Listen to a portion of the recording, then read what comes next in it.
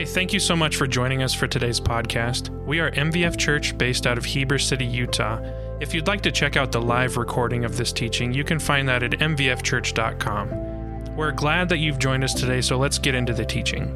Raise up your journals today. All right, a lot of people, so turn them to page 55 if you want to take sermon notes, because that's where we're going to be, or you can obviously use the notes that we hand out. I am going to say this. The notes, if you have a handout, none of that is what I'm going to be talking about. This never happens to me, okay? This never happens to me. If you've read Luke chapter 2, this is literally the passage I was most dreading teaching in Luke. It's the birth of Jesus, which you teach at Christmas time, right? And I feel like, okay, I got that. But then it's him being presented in the temple, and then him going to the temple at 12 years old. Not a lot in there that I'm like, oh, this is good stuff. I really just like to apply this. I'd never once heard a sermon taught on either of these topics. And so I had something that I put together. Last night, I go to bed, and I am just like, this is not good. This is not good. What a great way to start a series off, just going, oh man, this is the worst sermon I'm ever going to preach. And I went to bed just stressed out over it. I even took a sleep aid to try to I'm just going to go to sleep and get up, set my alarm for 5 in the morning and get up and see what I can do with this. And I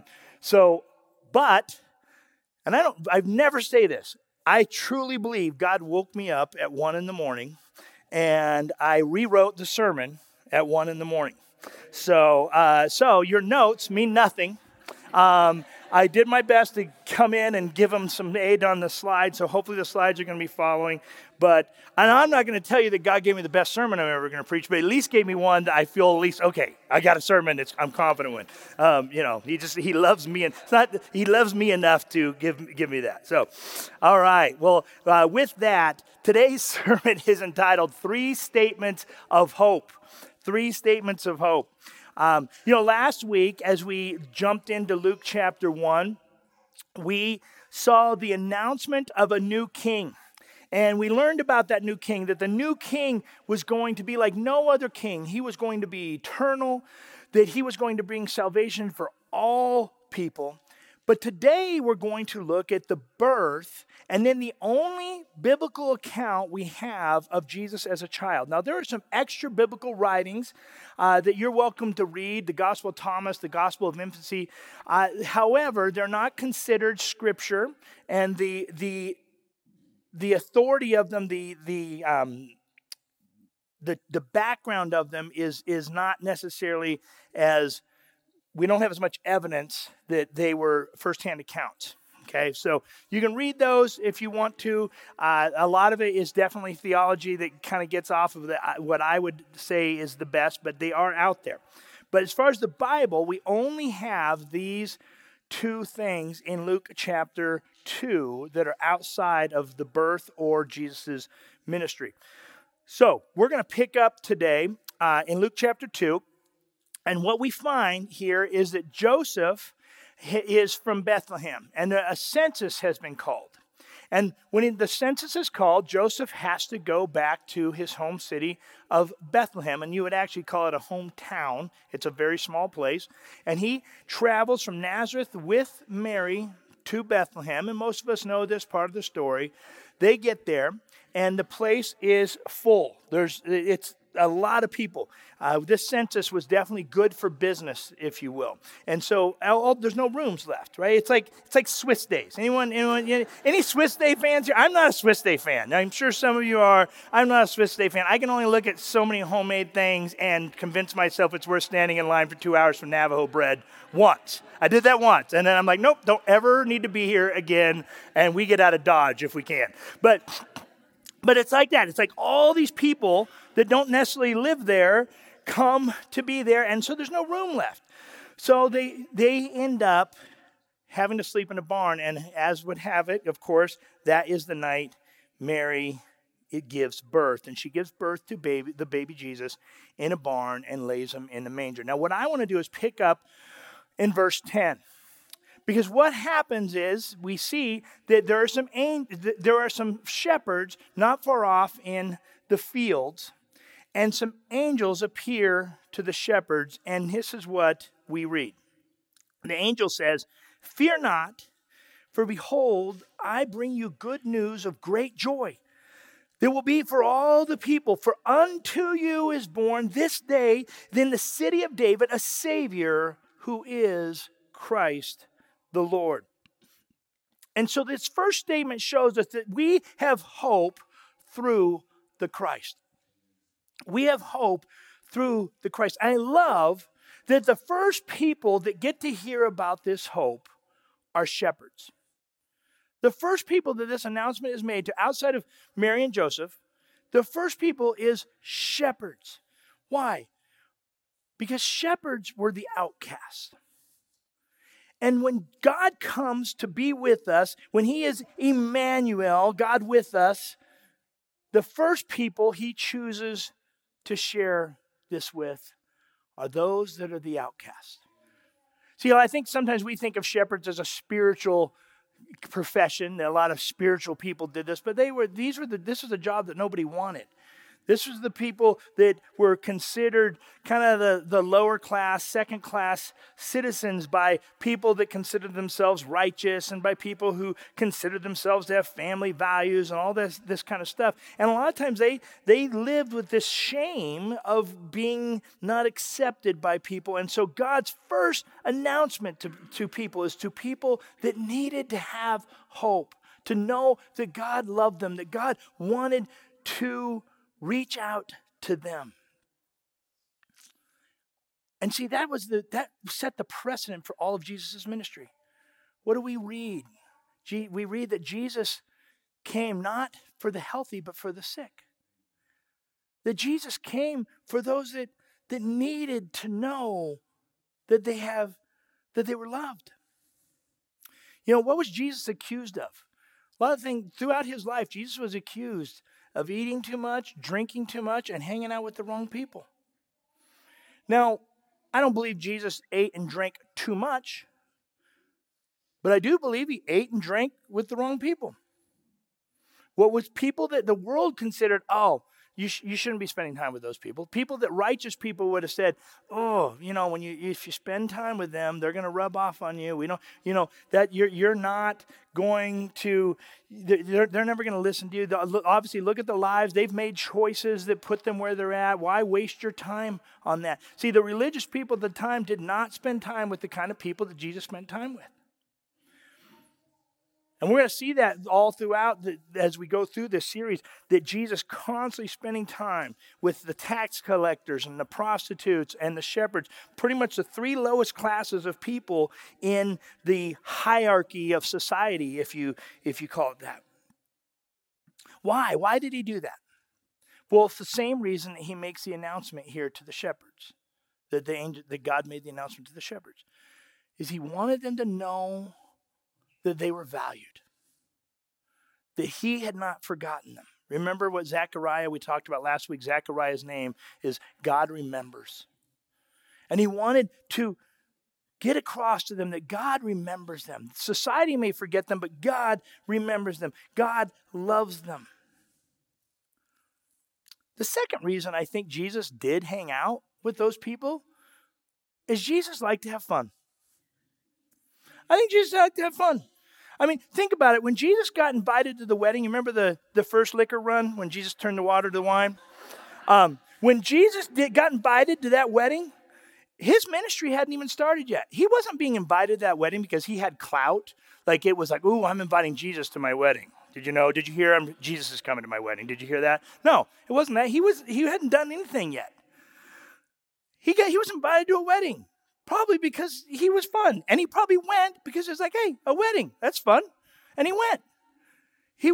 I think sometimes, and that's one thing we'll talk about through this, we got to remember that, yes, Jesus is fully God, but Jesus is also fully human. And a lot of Christians don't like to think about that. Jesus lived the full human experience that we live. That's one of the most powerful things about Jesus. It's one of the most powerful things about the incarnation. And so the announcement is made first. Hope is brought first to the shepherds. But why is there hope? Well, because of the Christ. If you read the angel's announcement, he says, because the Christ is born. That a Savior who is the Christ, the Lord. Now, I don't know if we all know this, but Christ is not Jesus' last name. Okay, if you're not aware, Christ is not Jesus' last name. Christ is a title. And it can be kind of confusing if you're reading your Bible for the first time. It says Jesus Christ. You know, if you read a book about me and it said Shane Finley, you just assume Finley is my last name because it is. But Christ is not his name. That's a title. That title, the Christ, actually, is what it really is. It's Jesus the Christ. When you read Paul and you read the book of John, oftentimes they take the time to write the Christ, but the other writers just assume it. But it's Jesus the Christ. What does that mean? It's the anointed one. Now, when first probably 3 century people would have read Jesus Christ, here's what they would have read. They would have read Jesus, the mediator between God and man. Jesus, the agent of reconciliation between God and man. That's what they would have read. That's what they saw when they read Jesus Christ. And I think that's important for us to keep in mind as we read that word in this study, because we have to remember from the very beginning, that was the point.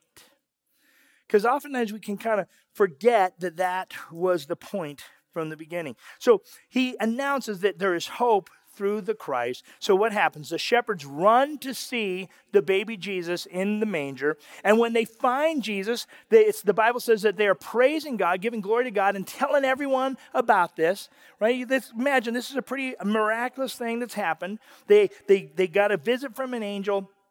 They see the baby. And so now they're obviously telling people about it. I love verse 19, though. Verse 19 sticks out to me. Because it says, but Mary treasured up all these things, pondering them in her heart. Mary treasured up all these things, pondering them in her heart. And if you have your text, if you have your Bible or in your phone, if you're looking at your text, you'll also notice in verse 51, it says something very similar. It talks about her pondering these things in her heart. And I think it's just worth noting. You know, all this stuff is happening, everything's going on. But here's the mom of Jesus. I picture her just kind of holding him in a corner, trying to get a little rest, but also just gazing at him and pondering these things in her heart.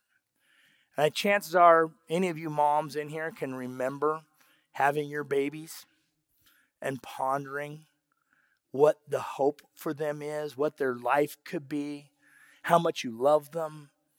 And then we see later on, she does the same thing when he's 12 years old in the temple.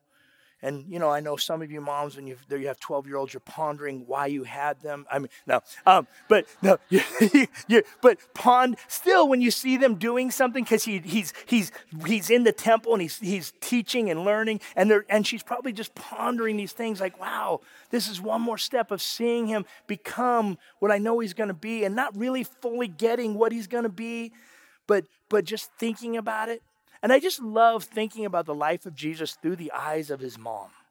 I think it's just what a powerful and yet unique mystery type of position Mary had, to have that role in his life.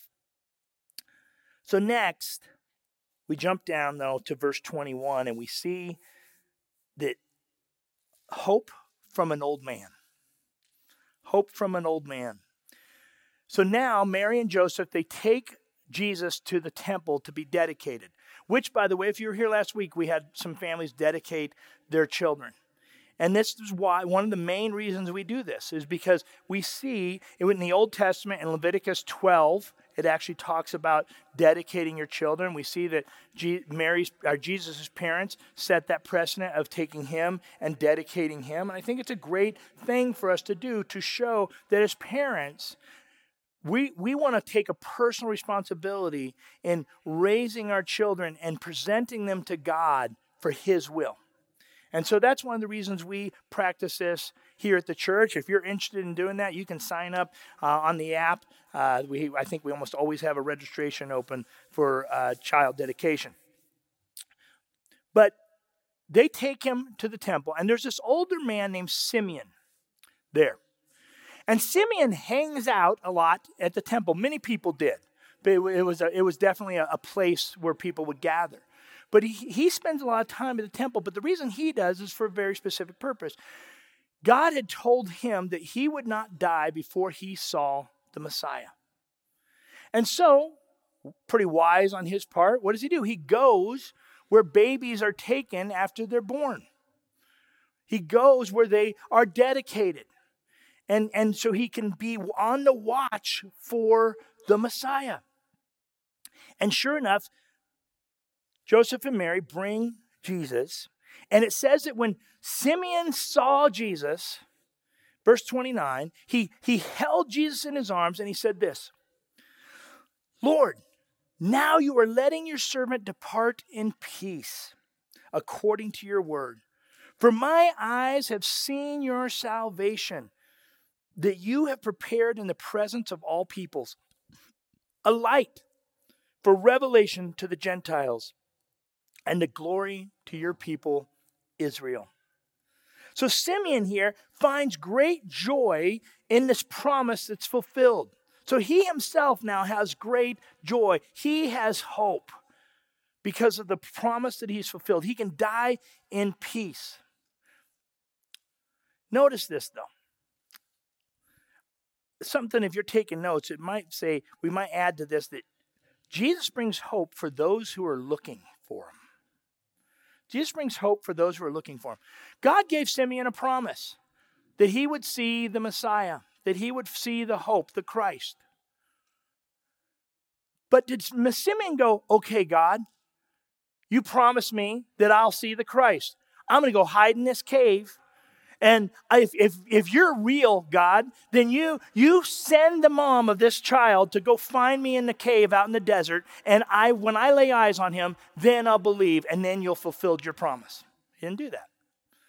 He also didn't say, okay, God, you gave me this promise. I'm going to live my life just exactly the way I want to do it. I'm just going to live my life for me. I'm going to do what I want to do. And if you're real and you're going to fulfill your promise, you're just going to bring the child to me on the streets somewhere. No. See, he was looking for it. God gave him promises. God made promises. And he wanted to do his part and say, I want to see these promises. I desire to see you, God, in my life.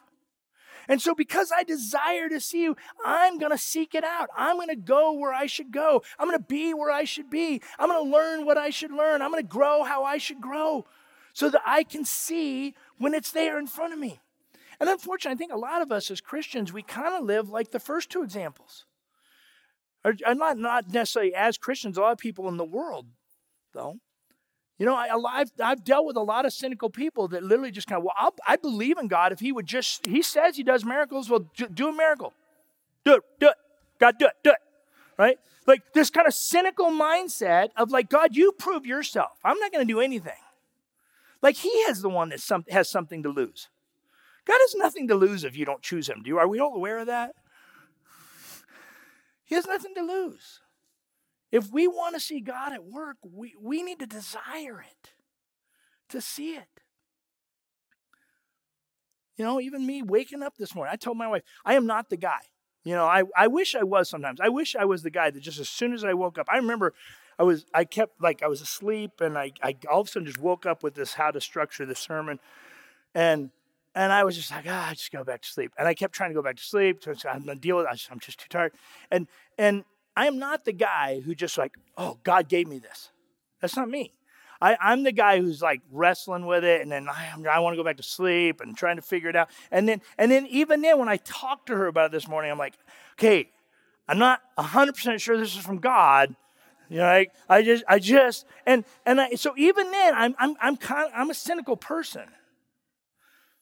I'm definitely not that guy, that pastor who's just like, oh, and then God told me, and then God told me, and then God told me.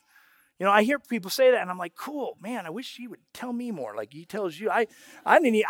That's how we're knowing where we're going to lunch. God told us to go. Okay, cool, let's go there. So I'm just not that guy. And yet, I have to be open. We have to open ourselves up. And the more we open ourselves up, it is amazing how you see God work. And Simeon was open. Simeon was open to seeing God. Jesus brings hope when we are open to seeing him work. Notice here, though, also, that Simeon sees that Jesus is not just the king of Israel, but for the Gentiles. Verse 32, a light for revelation to the Gentiles and for the glory to your people Israel. Simeon sees that Jesus is not just for the Jewish nation. He's for everyone. So if you're new to the Bible, just so you know, the word Gentile, all it means is non-Jews. Right? As far as I know, if in this room, it means everyone but Eric. If you don't know Eric, Eric's Jewish. But it basically it's talking about anyone who is not born a Jew is a Gentile. Okay, so when we read that in the Bible, that's all it's talking about. That's how Jewish people referred to all the different nations. And even here in verse 32, we see that Simeon is getting the revelation that Jesus is not just for Israel, he is for all people. I love that. And today, Jesus offers us the same hope that he offered Simeon when he looked down on that little baby boy and he saw hope. There's a poet named Carl Sandburg, and he says this. I love this line. He says, a baby is God's opinion that the world should go on. I love that. A baby is God's opinion that the world should go on. But when Simeon saw the baby Jesus, he saw that it was God's opinion that the world should go on with a new hope.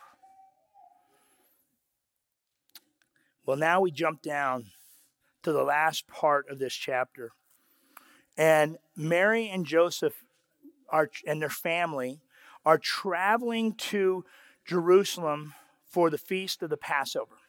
Big feast. It was required that at least all the men come to Passover in Jerusalem, and anyone that should. So they would all travel, and they're traveling in a big caravan. It was very common for them to travel in caravans at the time. One, it was much safer, but also it was more fun, right? Big road trip, a walking road trip to these places, and they would talk and eat and hang out and camp together, and the children would have a lot of people to play with. Well, after the feast, they're heading home, and it gets to be at nighttime, and they realize that Jesus isn't with them. Jesus is 12 years old at the time, and he's not with them. They're in this big caravan. They thought Jesus was with the other children. Now, if you know Shane, and I think I've even shared this a little bit before, I lose my children. I've lost all of my children somewhere. And I forget them. I forget them places, and then I have to go find them and try not to let Tanya know. But I've been guilty of this many times. But we had one particular instance which it was not just my fault. Tanya was with me on this one. We lost Rachel in Tijuana. Not the best place. Way different than Marshall's. Like it's not. And so we were on a mission trip, and we would go on these mission trips. We'd take 10, 15 youth and a couple other adults, and we would go on these trips, and we would bring our kids. And we would go, and we'd go down there, and we'd work. And then on our way back, we'd stop. If you've ever been to TJ, there's a kind of a central shopping area, and we'd stop and let the kids do some souvenir shopping for an hour or so. We'd park in this place, walk down a block, across the street, walk up a block, and then there was a restaurant right across from where we would park. And we would all eat in that restaurant and then cross the street back and go home.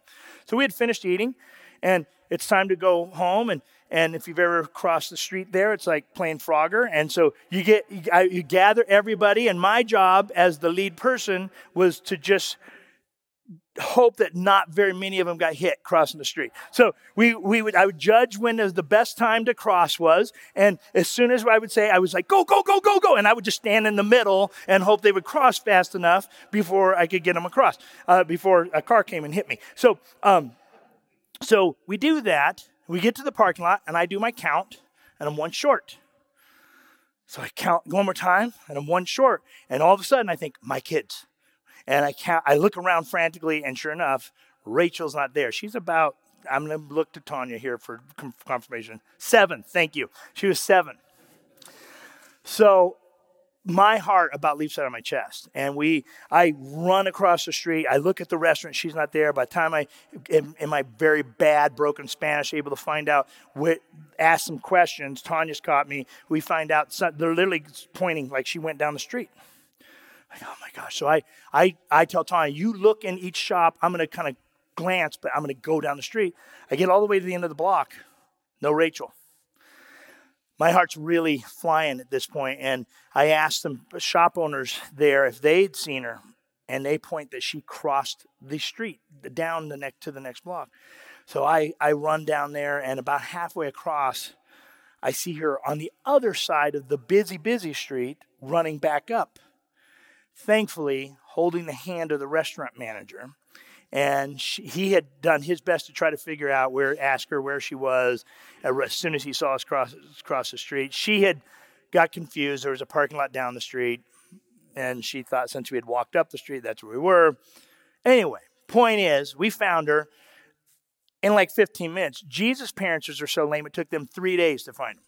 So I'm just saying, okay? So we found him about 15 minutes, but those 15 minutes were the scariest 15 minutes of my life. And I've had life-threatening things in my life, that kind of stuff, but the scariest 15 minutes of my life to know that my baby that I was responsible for was lost. And also, if you've ever seen the movie Burning Man, this came out this happened about a year after that movie came out. And anyway, if you know that movie, you'll know why it's even scarier. But it was extremely scary. Well, they find Jesus, and sure enough, after 3 days, they find him. Figure it took them a day to travel back, and then probably there was nighttime, and then on that third day, they found him. They find him, and where do they find him? They find him in the temple. And he's sitting among other grown teachers, and he's discussing God's word, and he's teaching, and he's learning, and he's asking questions. And they find him, and it says in verse 48, it says, when his parents saw him, they were astonished. And his mother said to him, "Son, why have you treated us so? Behold, your father and I have been searching for you in great distress."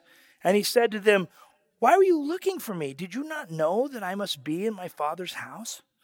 Now, I don't think we have the full inflection by reading these. I'm picturing mom here. Most of us, if you've had many kids, I know those of you who have no kids, you're completely judging me that I lost my kids. But most of us at some point have at least, even if it's a minute, have misplaced one of our children. And it is a frantic thing. I've seen many people do it. I've watched moms in stores do it and then try to help them. And you watch the franticness on their face.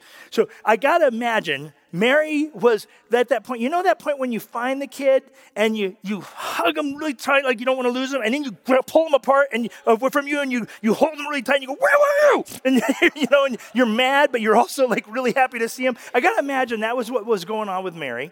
And then Jesus, listen to him again, but listen to him as a 12-year-old. "Why were you looking for me? Did you not know that I must be in my Father's house?" I literally picture him saying "duh" afterwards. I can't. I know he didn't. I don't know. I don't think he did. But that's what I picture because he's 12. So I don't think we get the fullness of this.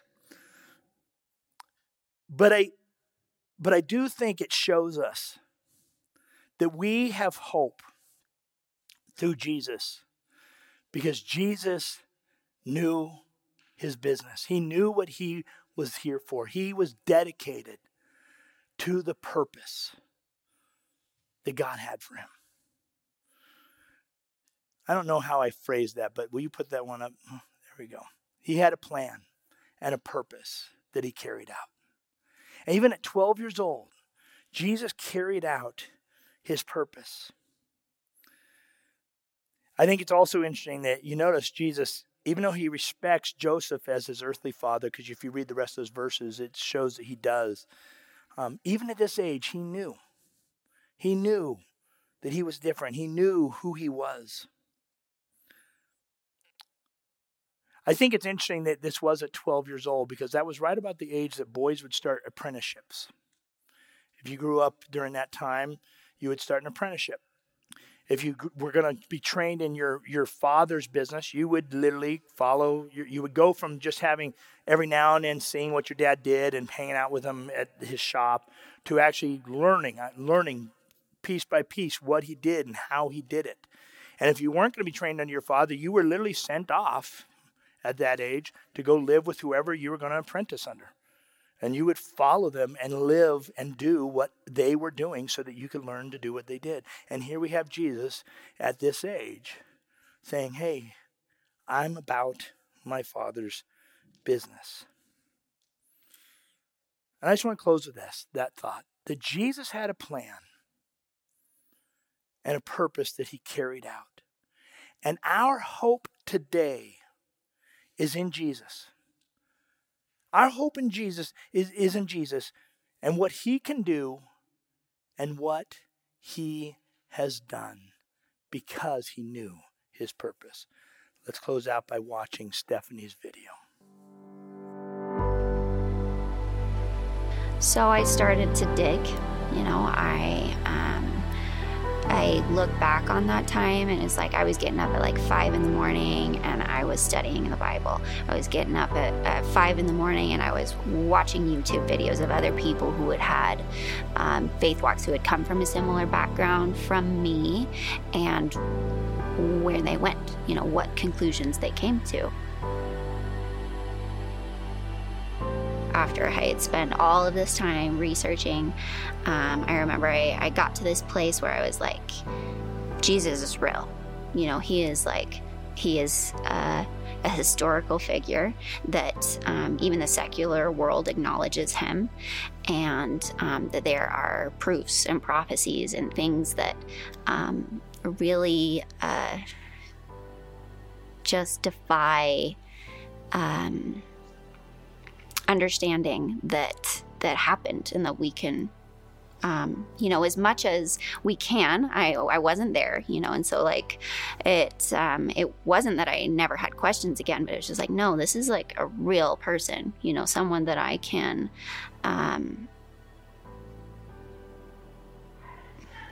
something that I can stand on. So at that time, I had some extenuating circumstances and life started to get hard. My husband started to have some pretty serious health issues, and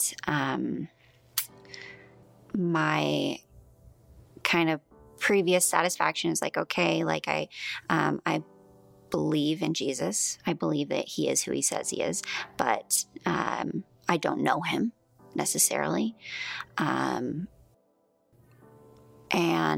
But the hard circumstances kind of made it necessary for me to know. It's like, okay, God, like my life is hard. I need to see you moving in my life. I need help. I need help in navigating this.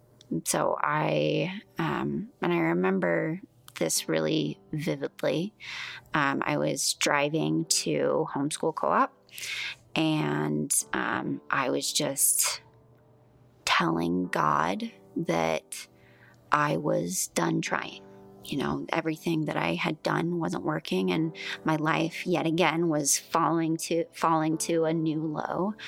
And I just told God that I couldn't do it, and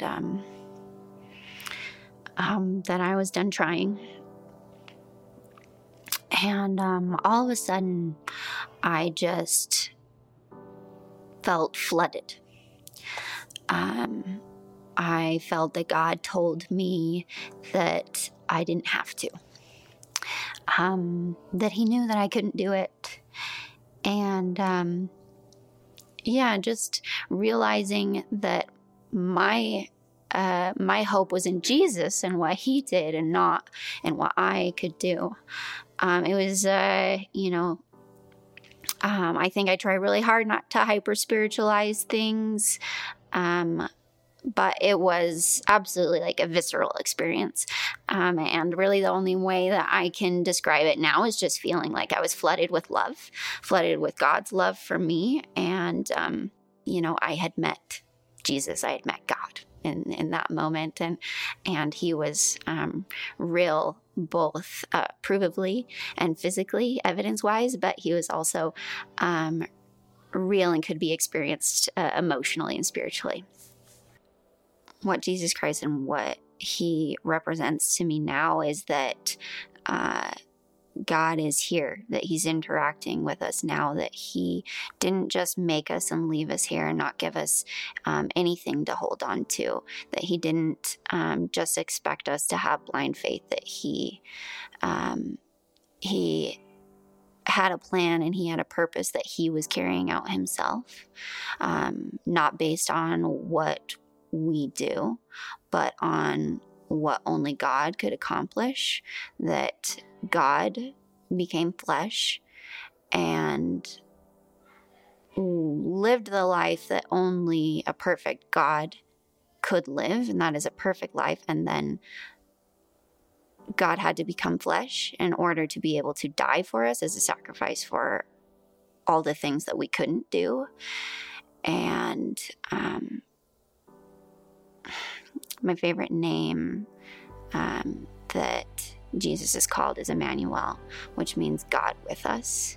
And for me, that was just that God would come down and be with us, that he would be flesh, and that he had every intention of doing that, that he had a plan to carry out those things. And then what's left is we just get to love him. We just get to be in relationship. And I think that's all, I really wanted. I wanted to not have to just do XYZ in order to be acceptable to my Father in heaven. That I can have a relationship with him now.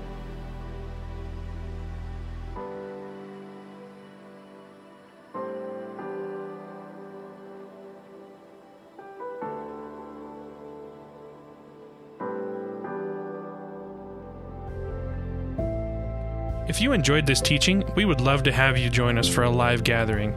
We are located at 271 North, 600 West in Heber City, Utah. If you need more information about us, including our gathering times or previous teachings, you can find all that at mvfchurch.com. And make sure you follow us on social media too. See you next time.